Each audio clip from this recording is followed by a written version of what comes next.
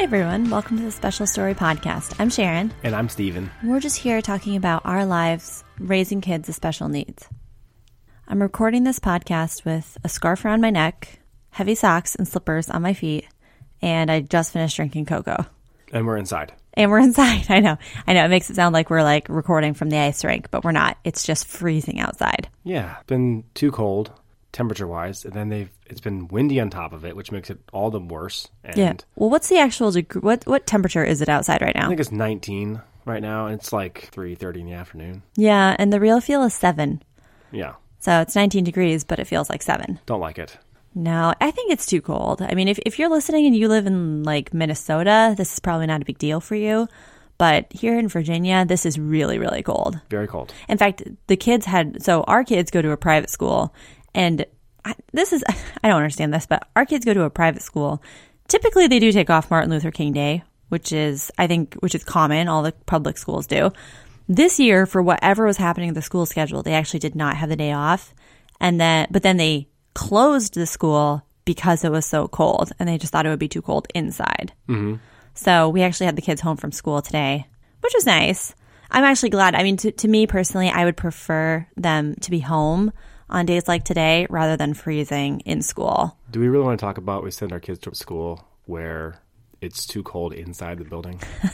Well, in the school's defense, the school building that they purchased is like this historic building from 1910. Yeah. And I do not know how old the HVAC system is. I know they're repairing it this year, but it's old. I mean, I don't know. I don't get the impression that it works all that well, which is why they're replacing it again. Right. Why they're replacing it. But like generally, I just thought it would be good to clarify the circumstances. Yeah. So good. Okay. It just sounds funny. What do you mean? It just sounds funny. We're sending our kids to a private school, and where they have no heat. It's just they don't have any heat inside. Do you think that it makes it sound like secretly we're sending them like to like jail or something? Where are they, in a barn? Yeah. What kind of school is that? Super secret private school that takes place, in the middle of the outdoors. Yeah. No, it's just, I mean, this is how school buildings are, though. Yeah. I mean, our cousins my in-laws who live in upstate New York, which is where I grew up, in upstate New York, they don't have air conditioning systems in the school. Mm-hmm. And they have the opposite problem. Right. So, like, when it gets too hot, it's like the schools up there just get crazy, crazy hot because they don't have air conditioning because generally it doesn't get that hot in the spring. Right. You know what I mean? So, anyway, it's just it all depends on the climate where you live. But here it's freezing, and I'm glad that we're inside. It is nice to be inside.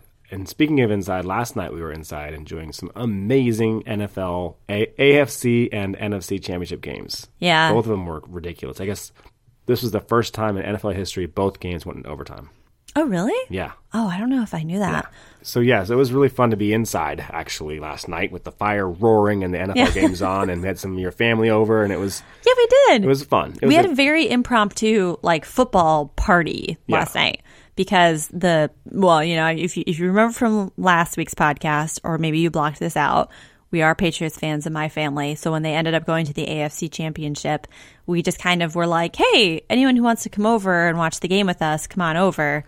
And then we ended up getting a lot of my siblings because of the fact that today is Martin Luther King Day. That helped because it was a night game, and then people did come. But I will say, historically, if it's a playoff game and the Patriots are in it, your family does a great job of assembling. And we rally together. Wherever whoever's hosting or whatever. So you guys usually are all together for those games. Well, this is kind of like the upside of rooting for a team that the rest of the country hates with a passion, is that unless you're watching it with other Patriots fans, then you're watching it with people. So you either watch it with Patriots fans or you watch it with people who are like rooting for your ultimate destruction. Yes. So it makes you more motivated to watch it with other fans. That's right. Because there's no middle ground. It's not like you can just watch it with people who are just like enjoying the game. That's not really a thing.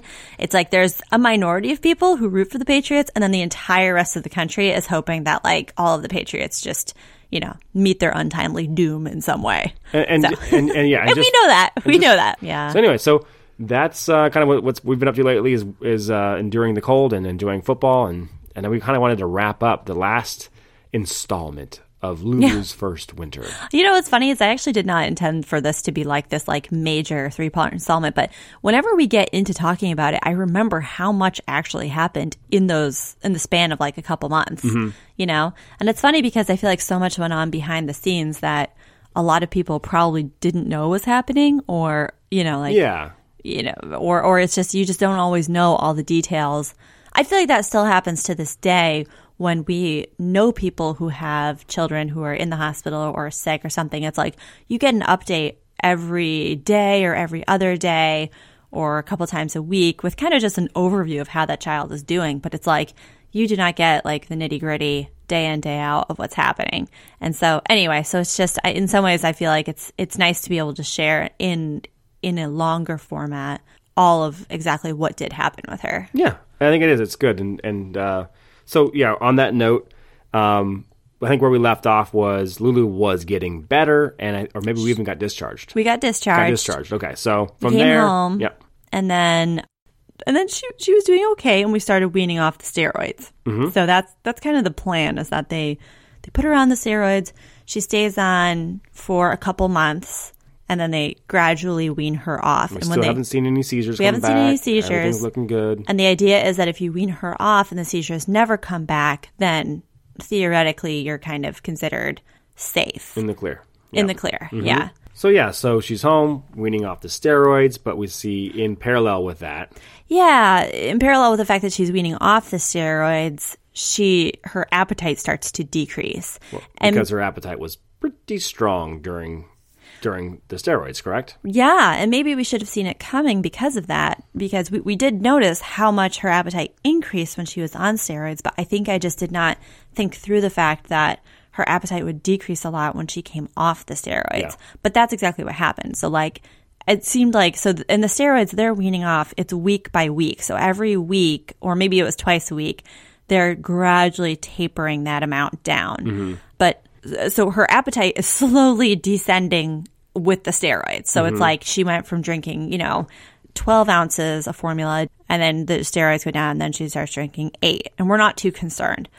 But then the steroids go down again. She starts drinking 6. We're not too concerned. But I mean, there's just this gradual progression down until she basically stops eating at all. Like she refuses the bottle at all. Like it got to the point where if she was drinking an ounce of formula at a time, that was considered a good situation. We were like stressing over, like we would look at the bottle, like, okay, how much did you get? Did you get, okay, I got did you get, did you get an ounce? Did you get a half an ounce? Now you give a turn, and like, and this is for a 6-month-old. So a 6-month-old, they should not be eating an ounce, a half an ounce, or an ounce at a sitting. Like that's what a newborn does. But we were like tracking this, intensely. We were. Like how many ounces did you? I think get? I downloaded an app just like when you have a newborn to say like like please, and everybody's logging. Here's how much she's eating, and here's what time she's eating it, and we're coordinating this, of course, all with our doctor, and we're going in to see the doctor. And we're coming home and we're trying new things. And, at some point she was eating so little that, she wasn't even having any wet diapers. So at that point, I'm kind of back in like, I don't want to say frantic mode, but I'm really concerned, and I'm calling the doctor and I'm like, well, what do I do? She's really not eating. And the doctor says, well, if she's not having any wet diapers at all, then she is at risk for being dehydrated. You should probably take her to the emergency room. So like, probably a couple weeks after we get discharged from the hospital, we're back in the emergency room for the fact that I didn't know if she was dehydrated or not. Right. It was borderline. The nurse from the ER actually recognized us. She's like, "Why are you back?" I was like, "Well, funny story. We're back for something different." It's funny how it's just the back and forth of this journey. Oh my gosh. Yes. One thing to remedy an issue causes another thing to be concerned about, so the yo-yo, the back and forth. We're out of the hospital, we're out of RSV, we're kind of seizure clear, we're kind of looking good from that perspective. We're coming off the steroids, that's a good thing. Oh, now we don't. Now we're dehydrated. So basically, when I took her to the emergency room, they said to me, "Listen, there's not a whole lot we can do for you here, because the fact of the matter is that she's not really super dehydrated yet. So if she was, we could hook her up to an IV, we could keep her overnight, we could monitor her. But if she's not eating, there's really nothing that we can do about the fact that she's not eating. We can't force her to eat. So if she's not eating, what you need to do is you need to go to your doctor and you need to talk about like doing occupational therapy or something to encourage her to eat. And I was a little frustrated when they said that, because I was like, well, our doctor is the one who told us to come here and talk to you guys. So I just kind of felt like it was just one of those situations where there wasn't really anybody who had like a clear answer of how to help her. Like the doctor was kind of like, listen, if she's not eating, she's not having wet diapers, go to the emergency room. And then we get to the emergency room, they're like, well, she's not eating. It's not really our problem. Take her back to your doctor. They're thinking like, we can't solve this in the end. Right. We can remedy it for today. Right. But I was reassured to hear about the fact that she wasn't dehydrated. So at that point, we were like, okay, at least we have some clarification on that. We went home, and then after talking to our doctor, we kind of settled on a plan, which was just to keep her hydrated while she was kind of detoxing almost from the steroids. Because we figured this was not going to be a long-term problem. We just had to get her over the hump. So what I started doing, and they do this with newborns sometimes, is I started just feeding her through a syringe. So I would just take a syringe, take some formula, and then I would kind of just slowly like not shoot it into her mouth, but just like decompress the syringe into her mouth, just so that she had some sort of fluid in her to keep her from getting dehydrated. And then after, probably like a week of ramping her up on that, she did start taking a bottle again. And we did kind of work back up to her normal bottle level, or her new normal for bottle levels. So now we got Lulu back. She's not on the syringe anymore. She's back with a bottle. Back with the bottle on smaller doses, which was totally fine than what she was on with the steroids. So then the last thing that we had to do once she weaned off those steroids was go back and do a final EEG she's totally off the neurologist. Right? Yes. And I think the idea is that once you do that final EEG, that's when they can determine if you've been on the steroids, you've weaned off the steroids, you go back, you do the EEG, and then they still don't see any seizure activity or any activity for the infantile spasms. Then I think that's when they can kind of confirm that you're in the clear in terms of that they don't expect that those infantile spasms will come back. Right. The treatment worked. And again, the shelf life for infantile spasms is only about 12 months. So usually if she hasn't had them again within 12 months, she will not get them again, because infantile spasms, as the name would imply, really only applies to infants. So now the neurologist did tell us that she is at higher risk for epileptic seizures. Like she has like a 50% chance of having epilepsy as an older child or an adult. But luckily we have not seen any seizure activity yet. So, it's one of those things where it's kind of always in the back of my mind. I do monitor her a lot more closely than I do, say, Max, for example. And I've taken her in again to do other EEGs just to make sure that there wasn't any epileptic seizure activity. But so far, we've been okay. So that was a huge relief. And just to kind of catch everybody up or recap, remember this journey started really kind of New Year's Eve, right? Yes. And then we were in the hospital for it's in February, we're in the hospital. In the hospital in February, yep. And then we get back and we're going through this process of coming off the steroids. And so now really this EEG is, I think, an early April timeframe probably. Yep. Probably late March, early April that we do the final EEG. Getting the thumbs up. That was a big deal. That was a huge day. A lot of intensity kind of just building up to just a lot of anxiety going into it, just really wanting to have that final EEG be clear. And she's in good health at that point. But, we're not done yet, because about a month later, guess what? She's back in the hospital. She's got pneumonia. She's back in the hospital. I took her to the ER that night, right? Yeah, you did. You actually took her in about midnight. And that was the night that we knew that she could not wait. Like we actually went to the emergency room twice for that. We had gone to the emergency room earlier in the week because we thought she might have pneumonia. She seemed like she was having trouble breathing. And at the time, they were like, she has a bad infection, or they said she has a bad cough. I think they said like she might have another case of bronchiolitis. They were like, but her breathing is okay, so just monitor her. And then 3 to 4 days later, we were just watching her and we're like, this is not good. It's really not good. She seemed like she was struggling to breathe. So at that point, you actually took her back to the emergency room. It was in the middle of the night, and she got diagnosed with pneumonia. Right. And we had been taught, I can't remember which point, we were taught sort of how to distinguish between like her struggling with breathing and where do we get concerned. And they showed us how to look at a rib cage and how to, what Look for retractions. And Yep. how, so it's hard to explain now, but the point is that we kind of at that point we're pretty confident we knew what was going on and what to look for and so forth. So we're back in the ER, go through that overnight. Lulu again is the toughest kid. I mean, she just is unbelievable. Yeah. And that we get through that. That was not a long stay or anything like that. Yeah, I think we just spent a day or two. Yeah. Just enough to give her some breathing support. They put her on, they probably put her on something, maybe antibiotics or maybe some sort of steroid for the bronchiolitis and the pneumonia. And then we were able to get discharged. So that was good. That was not like a huge situation. And then about a month later, in early June, she ends up with pneumonitis, which I think is like a lesser infection. It's almost like not quite pneumonia level, but it's almost like the step before pneumonia. So as you're, we're going through this, and we're going through this, and I think it wasn't even still super on our minds. At least I don't believe it was, Sharon, that we were like connecting this with the fact this is all tied back to her heart condition, and just kind of really having it sink in that her heart condition is just going to be playing a role in her respiratory issues, and we didn't know when, now it's June and we have another issue, and sort of like. I think what I would say to that is that this was the process whereby we really discovered how much her heart was going to play a role in her life. That's better said, like when I was referring to in the last podcast that her heart condition was like that character off to the side of the movie that all of a sudden enters center stage and just like takes credit for everything, and you're like, oh my gosh, I never even noticed you. It's like I feel like this was the whole process whereby like this thing, her heart condition, becomes like a major player in her life story. You know what I mean? Like, and we realized over the course of that winter what it really means to have kind of what they call, quote unquote, a heart baby.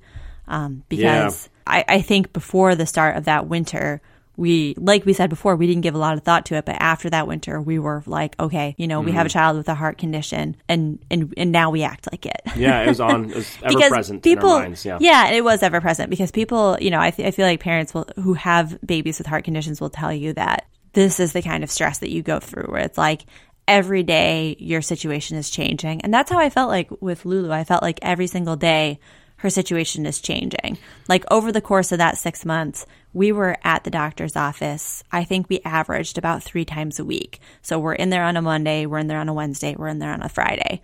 We're in there the next Monday, the next Wednesday, the next Friday. Some of that was follow-up since we went to the emergency room multiple times during, whether it was for her eating or for the pneumonia or whatever.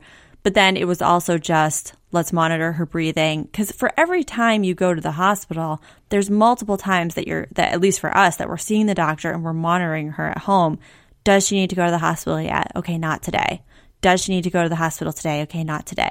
Does she need to go to the hospital today? Okay, not today. But it seemed like from about January to June, every single day we're actually asking each other that question. Is today going to be the day that she has to go back to the hospital? And it was like, for the most part, the answer was no, but she was never really well enough that we did not have to answer that question. Right. So that's where it's like all of a sudden you're like, yeah, we have like a heart baby. You know what I mean? Like we have a baby whose heart condition is kind of like taking over her life. In addition to the fact that like these seizures were also kind of taking over her life. So we kind of had a double whammy.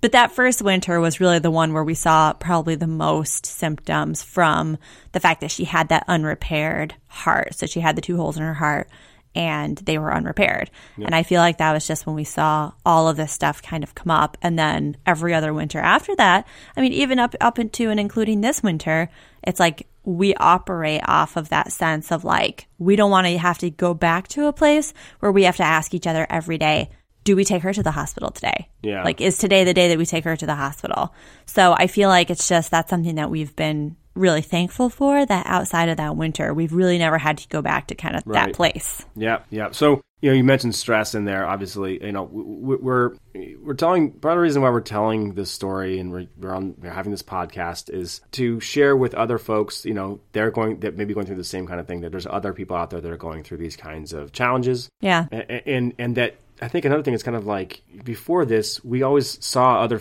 families maybe going through things like this, and we just said, "There's no way. I don't know how we would." How would we ever? How could you know how you read things like that on Facebook and you turn to your spouse and you say, "Oh, can you even imagine?" And then the person says, "Oh, I can't even imagine," and you really believe that you can't imagine going through that. Yeah. And it's like, and I feel like we very much were the parents who were just, I mean, I hate to say it, but like we're really nothing like super special. No. Like we were just kind of your ordinary parents who were just living our lives. Like we didn't really, it wasn't like we, had any sort of medical expertise. Like we're not really particularly like, we had no extra qualifications to get us into this category of being special needs parents to a medically fragile child. And so it's like we actually would have been the people watching someone else go through this and saying, can you even imagine? Yeah. Like, oh, I could never, or saying, wow, I can't imagine, I could never do that. Yeah. You know what I mean? But I think one of the things that it's like we kind of wanted to communicate is that communicate kind of like outward, like into the universe, is that nobody's really born like that, or maybe a few select people are born like with this amazing capacity to take on all the stress, and the rest of us normal people, you go through a process whereby you turn into the kind of people who can do this. And I feel like this was the winter whereby we turned into the kind of parents who could live like this. Mm-hmm. You know what I mean? Not because we were like, sweet, like we're awesome and let's go to the hospital all the time, but just because it was like, yeah, it always makes me think back to my sister-in-law Jill, and and they've gone through so many similar challenges, and hopefully one day they'll tell that on this podcast. But I remember her saying, in wisdom, like once you embrace it, once you embrace this life, then it makes it a lot more possible, and so anyway, so yeah, I do think, and one of the things you learn is you are more capable than what you thought. And your children are more capable than what you thought. But I wanted to ask you, as the mother and all the things you kind of had to toughen up and endure and think about and worry about and see through during that 6-month period. How was that for you? Were you, from an emotional standpoint? I mean, we talked all the time. I always think you're tough as nails, and your family thinks you're, no one really would know, how difficult this is. And I think a lot of people even now are listening to the podcast, realizing for the first time how difficult it is, but how difficult this has been. Mm-hmm. So what would you say about that 6-month stretch? Yeah. I mean, it's funny because when I was going through it at the time, people said to me all the time, man, I can't believe how calm you are. Because, like, I'd go see the doctor, and I'd be saying hi to the nurses, and, we're back. I'd kind of joke, like, we're here for our daily visit. Don't mind us. Like, we parked in the VIP parking section because we're, like, we're here all the time. And I think I felt very calm in the sense that I just felt like I'm putting one foot in front of the other. Every day I feed her. I decide how her breathing is. I decide whether we need to call the doctor. I decide whether we need to go to the emergency room. And that, again, that was kind of just my daily process. But I will say that, it obviously does take a toll on you. I can tell you that when we went in for that final EEG and the doctor said that she did not think that the infantile spasms would return, that was a huge burden off. I don't think I realized how much of a burden it was and how much it was affecting our daily lives, just watching for the infantile spasms and wondering if they were going to come back and living in that state of just of a real unknown until she said they're gone. And all of a sudden it was just like there was such a weight lifted that it was almost like I couldn't carry the enormity of the relief that I felt, if that makes sense. Like it was like I couldn't process the enormity of how much relief I felt. And so that was actually the day. Like, I don't think I cried. I don't know if I cried at all in the hospital when she was in the hospital with RSV. Because again, you're in go mode. You're like, okay, I've got to keep it together. I need to know what are we doing next and what are we doing after that and what is the plan. And okay, she's going into the PICU. I can handle that. Although I think I did cry when we got transferred into the PICU, but that's because I was like attached to my nurse and I didn't want to lose her. But the day that we found out that she was clear of the infantile spasms, like I was walking out of the doctor's office and I had Lulu in her stroller and like I didn't even make it to the car. Like I'm passing people who are walking, like so I'm in the parking garage. I can see the car and literally as soon as I could see the car, because you know how you're like, I don't know, I feel like women can relate to this more, how you're like, okay, I'm going to make it to the car and then I'm going to cry. But it's like I didn't even make it to the car. Like I made it until I could see the car. And then it was like I just started sobbing. Not like, oh, my eyes welled up with tears and I brushed them away. Like I was loudly sobbing in the parking garage, and like people are passing me on their way to the doctor's office, and I'm pushing the stroller. So it's not even like I can like cover my face with my hands. Like this is for the whole world to see. Yeah. But it was just this dam kind of broke, and all of a sudden all of the emotion just came out. Yeah. You know what I mean? And that's how you dealt. I mean, everybody's going to deal with the emotional ups and downs. But the point is, we're wanting to share this partially. Just say, hey, listen, this is the best thing that's ever happened to us, having Lulu. But it's not, there's definitely some challenges and some difficult times, and we deal with them. And but I think like you're saying, like I feel like it did. Although it's hard, and it's like in some ways, I was telling Steve before the podcast, before we just started recording just now, I'm like, I feel like it's important to tell these stories because I feel like it's important not to gloss over the hard parts of having a child with special needs, and especially a medically fragile child. I think it's important for that story to be told, and I think it's important for people to understand what it is that people go through when they have a child who is medically fragile. On the other hand, I think it's just as important to be able to say, like, listen, if we can do this, truly anyone can do this. Like, I am a worrier. I am kind of like a nervous Nelly. I am not Miss like calm, like we'll take it day by day. But I turned into that kind of person just because I had to. You know what I mean? And I felt like at the end of that whole 6-month period, if there was like things that I would say that I learned about myself, it was that number one, I trusted my own instincts more. Like, especially like when it came to the stuff with her seizures and even like her breathing and stuff like that. Like, I'm just a parent who's literally never had to deal with, Max never got more than an ear infection in his life. I've never had to deal with respiratory issues, but all of a sudden every day I'm evaluating her breathing. You know what I mean? But it was like, but I did it and I learned how to do it, and so I think I just trusted myself more, and it just built more confidence in me to be able to do this. So it's like, as hard as it is, it's not without its merit, I want to say. Like, it's not like it's just this stark, bleak thing where I'm like, and then this happened to us, and I hope you all feel sorry for us.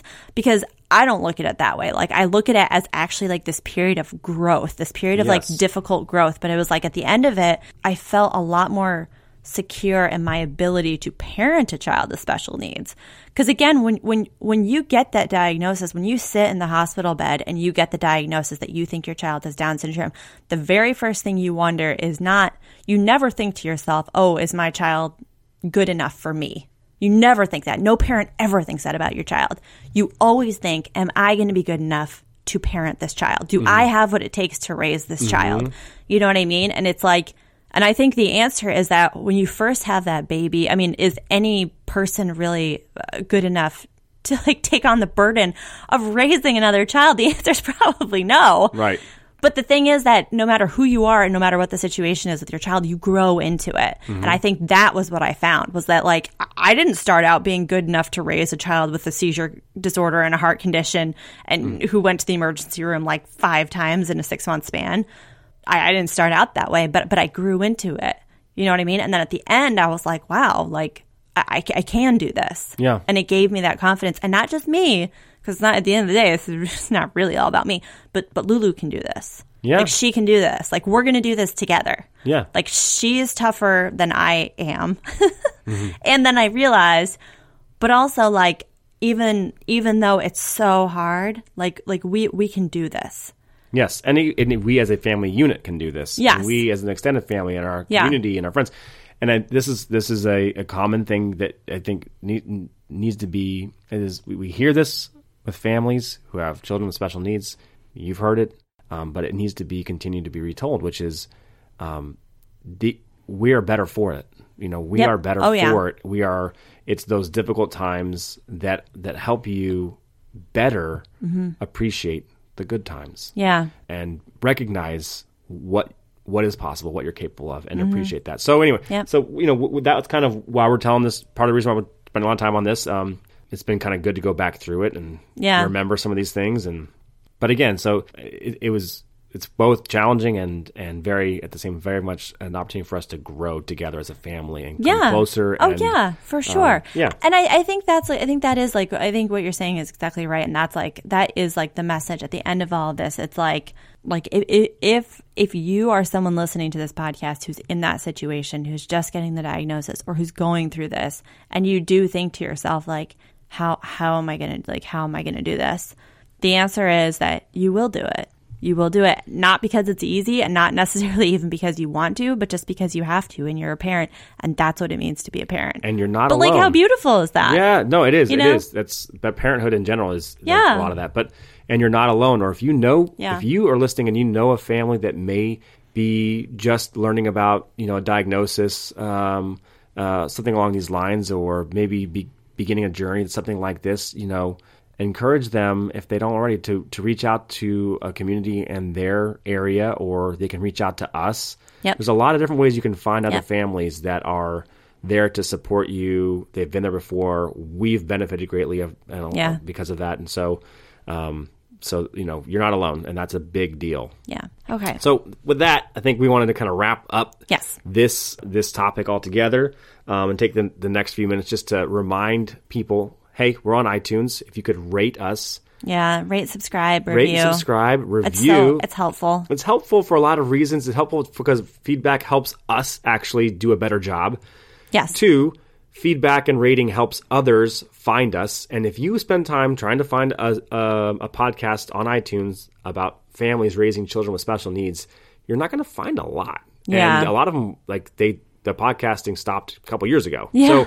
So there's, so this is kind of, again, helping others is kind of is a big part of what we're here to do. Yeah. And we want to keep doing this. So it's, the more people that find it and the more people that listen to it, the easier it is, obviously, to just continue. And hey, by the way, go to our website. It keeps getting better all the time because of the good work Sharon puts into it. So go there. You can see show notes. Masterpiece. You can see the links to other cool things we keep talking about. Other stories, other resources. It's www.specialstory.com. And then you just got our Facebook page going. We already had an Instagram page. Now you got a Facebook page going. So you can find us a Special Story on Facebook. Yep. And shout out today to my sister-in-law, Jill, her mother, Mrs. Watson, who we know. Her husband is actually the one, if you've listened several episodes back, her husband was the one who did the refereeing for the Apple Cider Cup, whereby all of the Story cousins, of which there are many, played a flag football game. And he was the ref. He had the striped shirt on, and he was amazing. And now he has to do it every year. But his wife, Mrs. Watson, sent us an email just saying she was listening to the podcast, and we appreciate it. So, hi, Mrs. Watson. She had some awesome feedback for us as well. Yeah, she did. And it's like, I almost don't want to say too much of what she said in her email here because I want to talk about it in a later podcast. Yeah. So, Mrs. Watson, we love you. Yep. We're thinking of you. We're thinking about what you wrote. Yes. We will take your notes into consideration. We'll talk about them later. Yep. So, with that, I think that's all for today. That's it. Okay. We'll talk to you guys next week. Bye, everybody. All right. Bye.